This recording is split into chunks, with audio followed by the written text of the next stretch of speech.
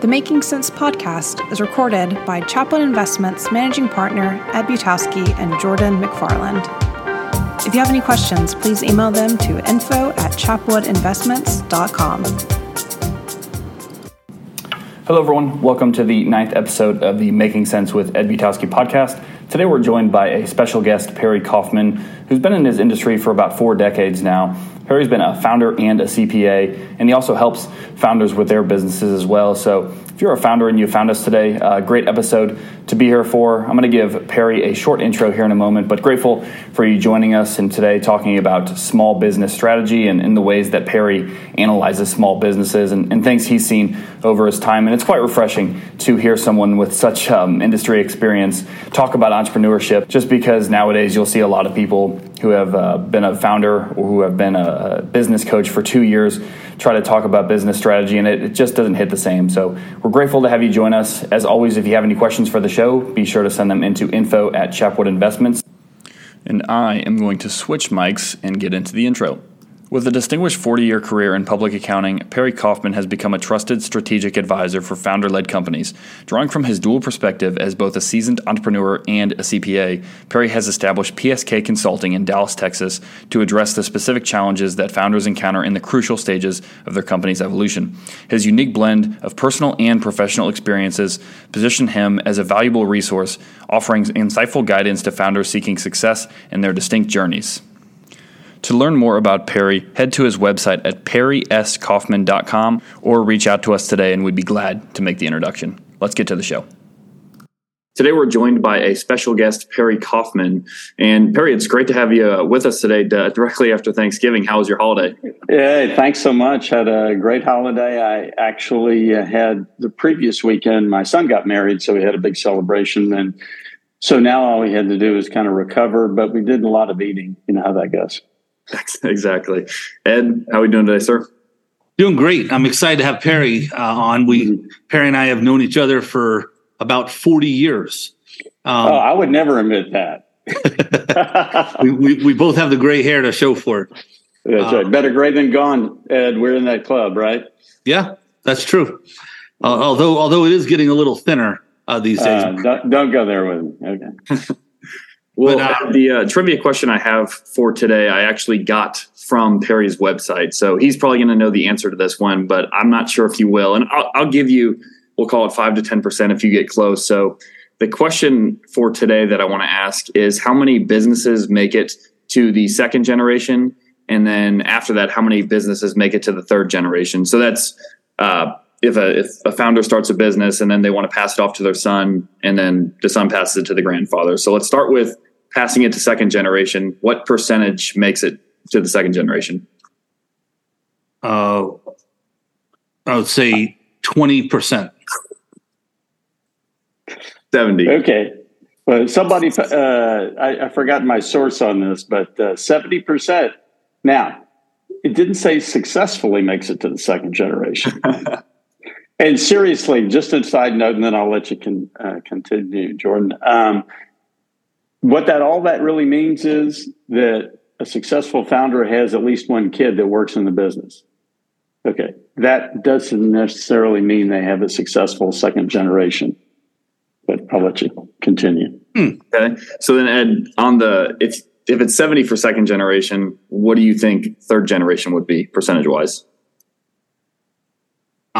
I'm going to say 30%. That's closer. Third generation has it at 12%. Oh, wow. There's a big drop off. Oh, yeah. No question. Well, that kind of brings us to PSK Consulting.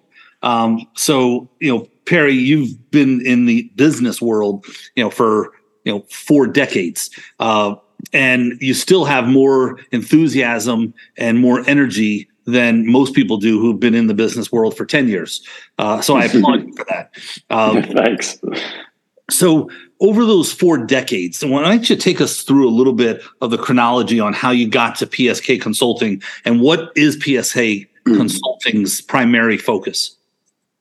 Well, I'll get to that focus, but let me give you a little background. I'll try to speed you through it. When I went to college, all I knew was I had no family business or no likely landing spot. I needed to figure out what to do with my life. So I drifted into the business school, and then determined at the time that the most valuable degree was accounting, and I drifted into accounting. So I was a pretty analytical mind, so I did well in that and went to work for a big four firm, KPMG, when I got out.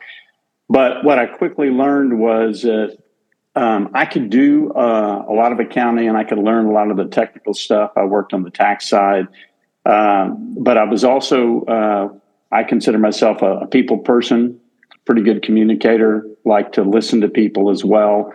So I quickly kind of segued into really consulting with these private companies and oftentimes the founders that owned and started these companies.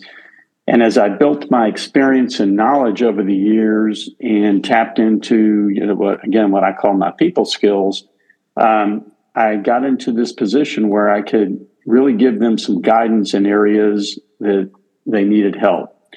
And the profile of most founders are they know how to do something really well, or they have a real strong technical capability, when we got to the technology age.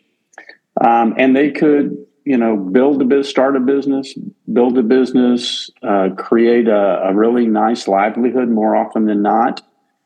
But at some point, they tipped over into the organization getting to be the size where their skill set wasn't quite as well suited for the company in terms of leadership, more sophisticated financial decision-making, expansion, delegation, things like that. So I was fortunate enough, back to my public accounting, to do a lot of work with that profile client, but also ultimately both started my own practice, merged with a large local firm by the name of Travis Wolf, took on the role of managing partner there, and ultimately merged the Travis Wolf firm with a national firm. So I found myself in a lot of leadership positions. I agreed to lead the national practice firm in Texas for 5 years, which I did. But when I started successfully transitioning that responsibility to my successor, I started thinking about what next. And I'll thank you, Ed, for recognizing my passion that it continues to be pretty strong in the business world. And I landed on the fact that what I enjoyed most was working with this founder-led company profile and oftentimes helping them navigate a transition that included skill sets that they really didn't have. And oftentimes that led them to a monetization transaction if they couldn't recruit and assimilate professional management when the company got to the size that was needed. And so that was really the birth of PSK Consulting. I needed to go kind of do that out of the public accounting world, so I didn't really have to do all the other stuff in public accounting that one has to do. So hopefully that gives you a little visual of my track. Absolutely. And the idea here is that there's lots of big consulting firms that look for huge contracts. You're really focused on the smaller businesses that don't know how to transition and that could use a consultant. And it's not so much accounting work. It's more of personnel and strategy and making sure that people are focused on what brings them the best returns for their time. Yes, that's correct. The key word really is strategy. It's not, like you say, accounting. I've, done enough of that in my lifetime. It's really trying to address issues such as succession planning, such as building effective leadership teams within a growing organization, attracting really professionalized talent that is needed as a company can scale in the marketplace. And again, I go back to the fact that these founders, the successful ones, and those are really all who I work with, they're already successful. It's not a question of can they make it. It's a matter of where do they go from here. And they're, again, very bright, smart people, but they really don't understand the inflection point that they've hit, and they need just somebody to explain it to them. Again, I rely on communication skills a lot, coupled with my experience and knowledge, and help them understand what the options are. And also, there's a fair dose of psychology with these founders, as Ed, I'm sure you've seen over the years. They have to be strong-willed to get where they have to be, where they've gotten. But can they effectively bring in and empower top talent to help carry the business forward? And do they have the true leadership skills for a larger organization? And those sometimes are blind spots. Yeah, I mean, something unknown about my industry is that the majority of people leave as clients not because of performance on portfolios, but because of operational issues and communication. And that's probably something, that you're able to bring to an organization is a different view than what they might think is relevant and important. And you're able to bring, some other view to them that that they hadn't thought about that could expand their business or maintain their standing. Just real quick to emphasize that, the words I use to describe that, I'm glad you keyed on that, Ed, is really providing an unbiased and objective perspective on their circumstance. I have no dog in the fight. I'm being just as honest as I can be based upon a lot of it, what I've seen and experienced. So what is a typical client, as you're starting PSK Consulting and people are watching this by now, you probably have grown, the business really nicely. What is the ideal client for you, size-wise and need-wise? Yeah. So usually they have annual revenues in the range of 20 to 100 million. They have what I call, they've clearly proven their business model. This is not a survivability test. This is, you've built a company to the point where the founder has got a very nice livelihood. They are doing a lot of things right, and they have opportunity to what I call really scale the business beyond that, lifestyle company business.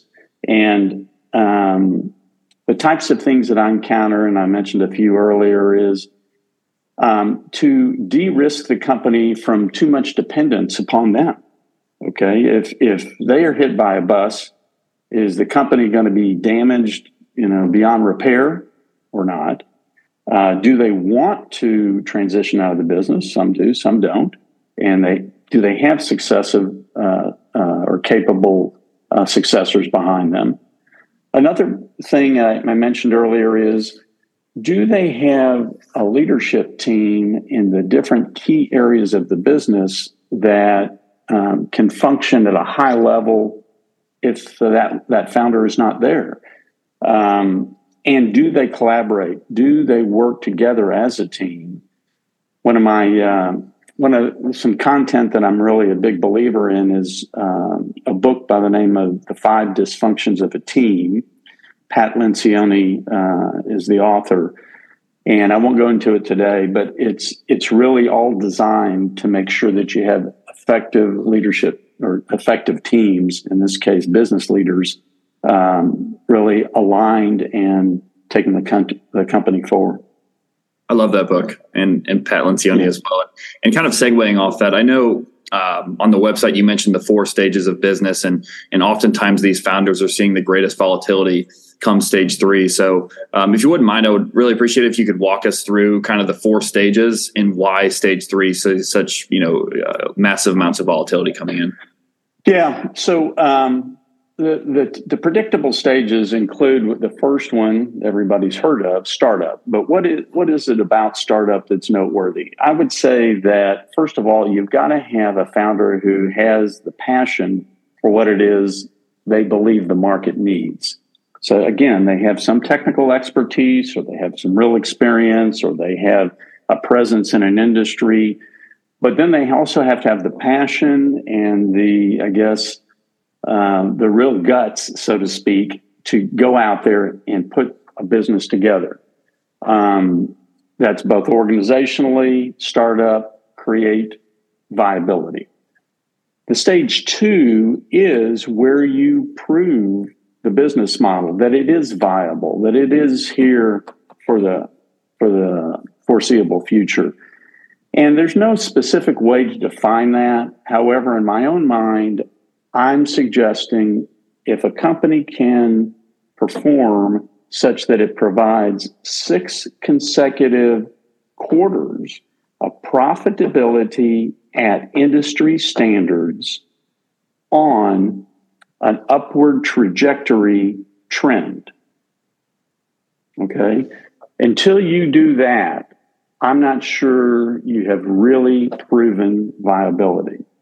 And I'll pause there for a second because I made all that up. I don't know if either of you had reaction to that. It sound good, bad, or indifferent? Well, I'm just curious. So in terms of stage 2, I know we always, as investors, talk about a moat, right? Something that differentiates you to the point that your competition can't just come in, copy and paste, and then you have some trouble on your hands. Do you see a moat being kind of one of those tangible pieces of stage 2 that's very important? Yes, and that's why that trend of growth and profitability at industry standards, whatever their industry is important. And I talk to a lot of companies about their value proposition. You know, what is your value proposition? And oftentimes I hear, you know, we're the best at. Okay, well, you need to have something a little bit more clarifying than that. And so your point is that differentiator, that moat that you can build around the company often is missing when they're just trying to prove themselves. Mm-hmm. So I really feel like it's toward the back end of stage 2 where they become significant enough to be on their competitors' radar, particularly the big competitors. So now they're challenged to figure out, can they be successful even when a proven competitor is competing against them? And that's oftentimes there has to be a conversation about how you articulate your differentiated advantage. So when you when you talk about quarter over quarter growth, is there a certain percentage of growth that you look for? Well, it's hard to say because different companies can grow at different paces. But I would say it's easily double digit. And oftentimes, as you know, Ed, earlier stage companies can post some really high percentage growth, 25, 30% or more quarter to quarter. So I'm less about you got to hit this growth rate as I am that it is on a positive upward trajectory and at least double digit, at least. Okay. So stage 3. Mm-hmm. So stage 3, I have come to kind of bifurcate. I didn't list it that way, but the first half of stage 3 is where you really get significant continued growth. And now we're talking years, not quarters. And you begin to build bottom line results, as I mentioned earlier, where the founder is often handsomely rewarded. Okay. And they like the things that they're doing. They like the trajectory they're on. They're able to bring business to the bottom line. Or profits to the bottom line that are handsome in many cases. That's what I'll call really the sustainable growth trajectory. The difference, though, to scaling is where you can really leverage either your technology or your brand that you've built, or you can have access to capital that can bring some enhancements, whether it be technological, branding, or otherwise, or purchasing power, so to speak. Anything that will really begin to be able to scale. I'll define it for this conversation. Scaling is hypergrowth. And that's where the founder needs to be okay with building this professional management team. And the key areas are, of course, financial. Not only the business being sound financial, but having the internal financial capabilities to sustain scalability, have analytics capability, to really be able to deliver timely, accurate information for better business decision making to enable that scaling. So that's one of the leaders you need. Of course, you need the marketing leader. You've got to have somebody who can be out in the marketplace, who's constantly getting feedback from their customer base, understanding why they do business with you, how to continue to expand and grow. So that's a second leader. Another one is just operational. You got to have that COO type level, regardless of what you call them, to make sure that as you continue to grow, you're hitting margins and bottom line results that are competitive in the industry. If you are, bringing nice dollars to the bottom line, but they're 1/2 of the percentages that the industry generally gets, then there's something awry there, and there's something that needs attention to be fixed. The next leader that's really critically important, and I don't mean to leave it as the last one, is your chief people officer is the term I like to use. Somebody that not only makes sure that your HR function is compliant and functioning properly, but is really building, supporting, and enhancing the culture to retain top talent. So as I sit here and hear this, it's really any industry that your talent can be applied to. There's not a specific industry. So for people watching this, I just want people to know that it could be a pharmaceutical maker to a real estate firm to a financial services firm.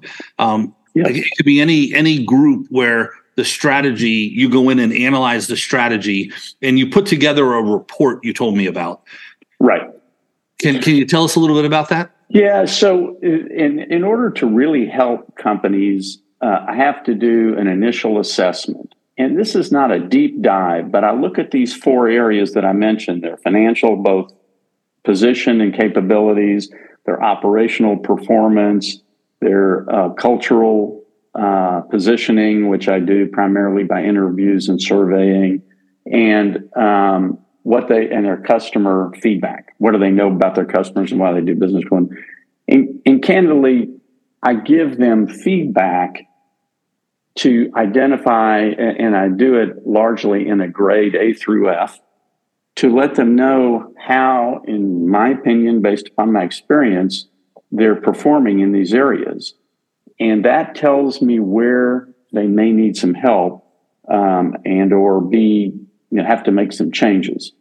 And the report itself is not elaborate. It's a handful of pages. It's got some commentary and recommendations. And then it's a matter of if I can either directly or put them in touch with another external resource that can help them in an area where they might have some weakness. Well, this has been very enlightening. I try to keep these to about 30 minutes. Sure. So as we end here, is there any last comment that you have that you want people to take away from this? Yeah, it's just that I want them to know that oftentimes they have blind spots. I would encourage them to go to my website. There's a little questionnaire they can voluntarily fill out and respond to, and we can give them a little feedback about where they are on the scale in their life cycle and whether or not they're suitable or positioned to continue to be successful. And I'm very agnostic on industry, as you suggested. So happy to visit with anybody and see if there's something I can do to help.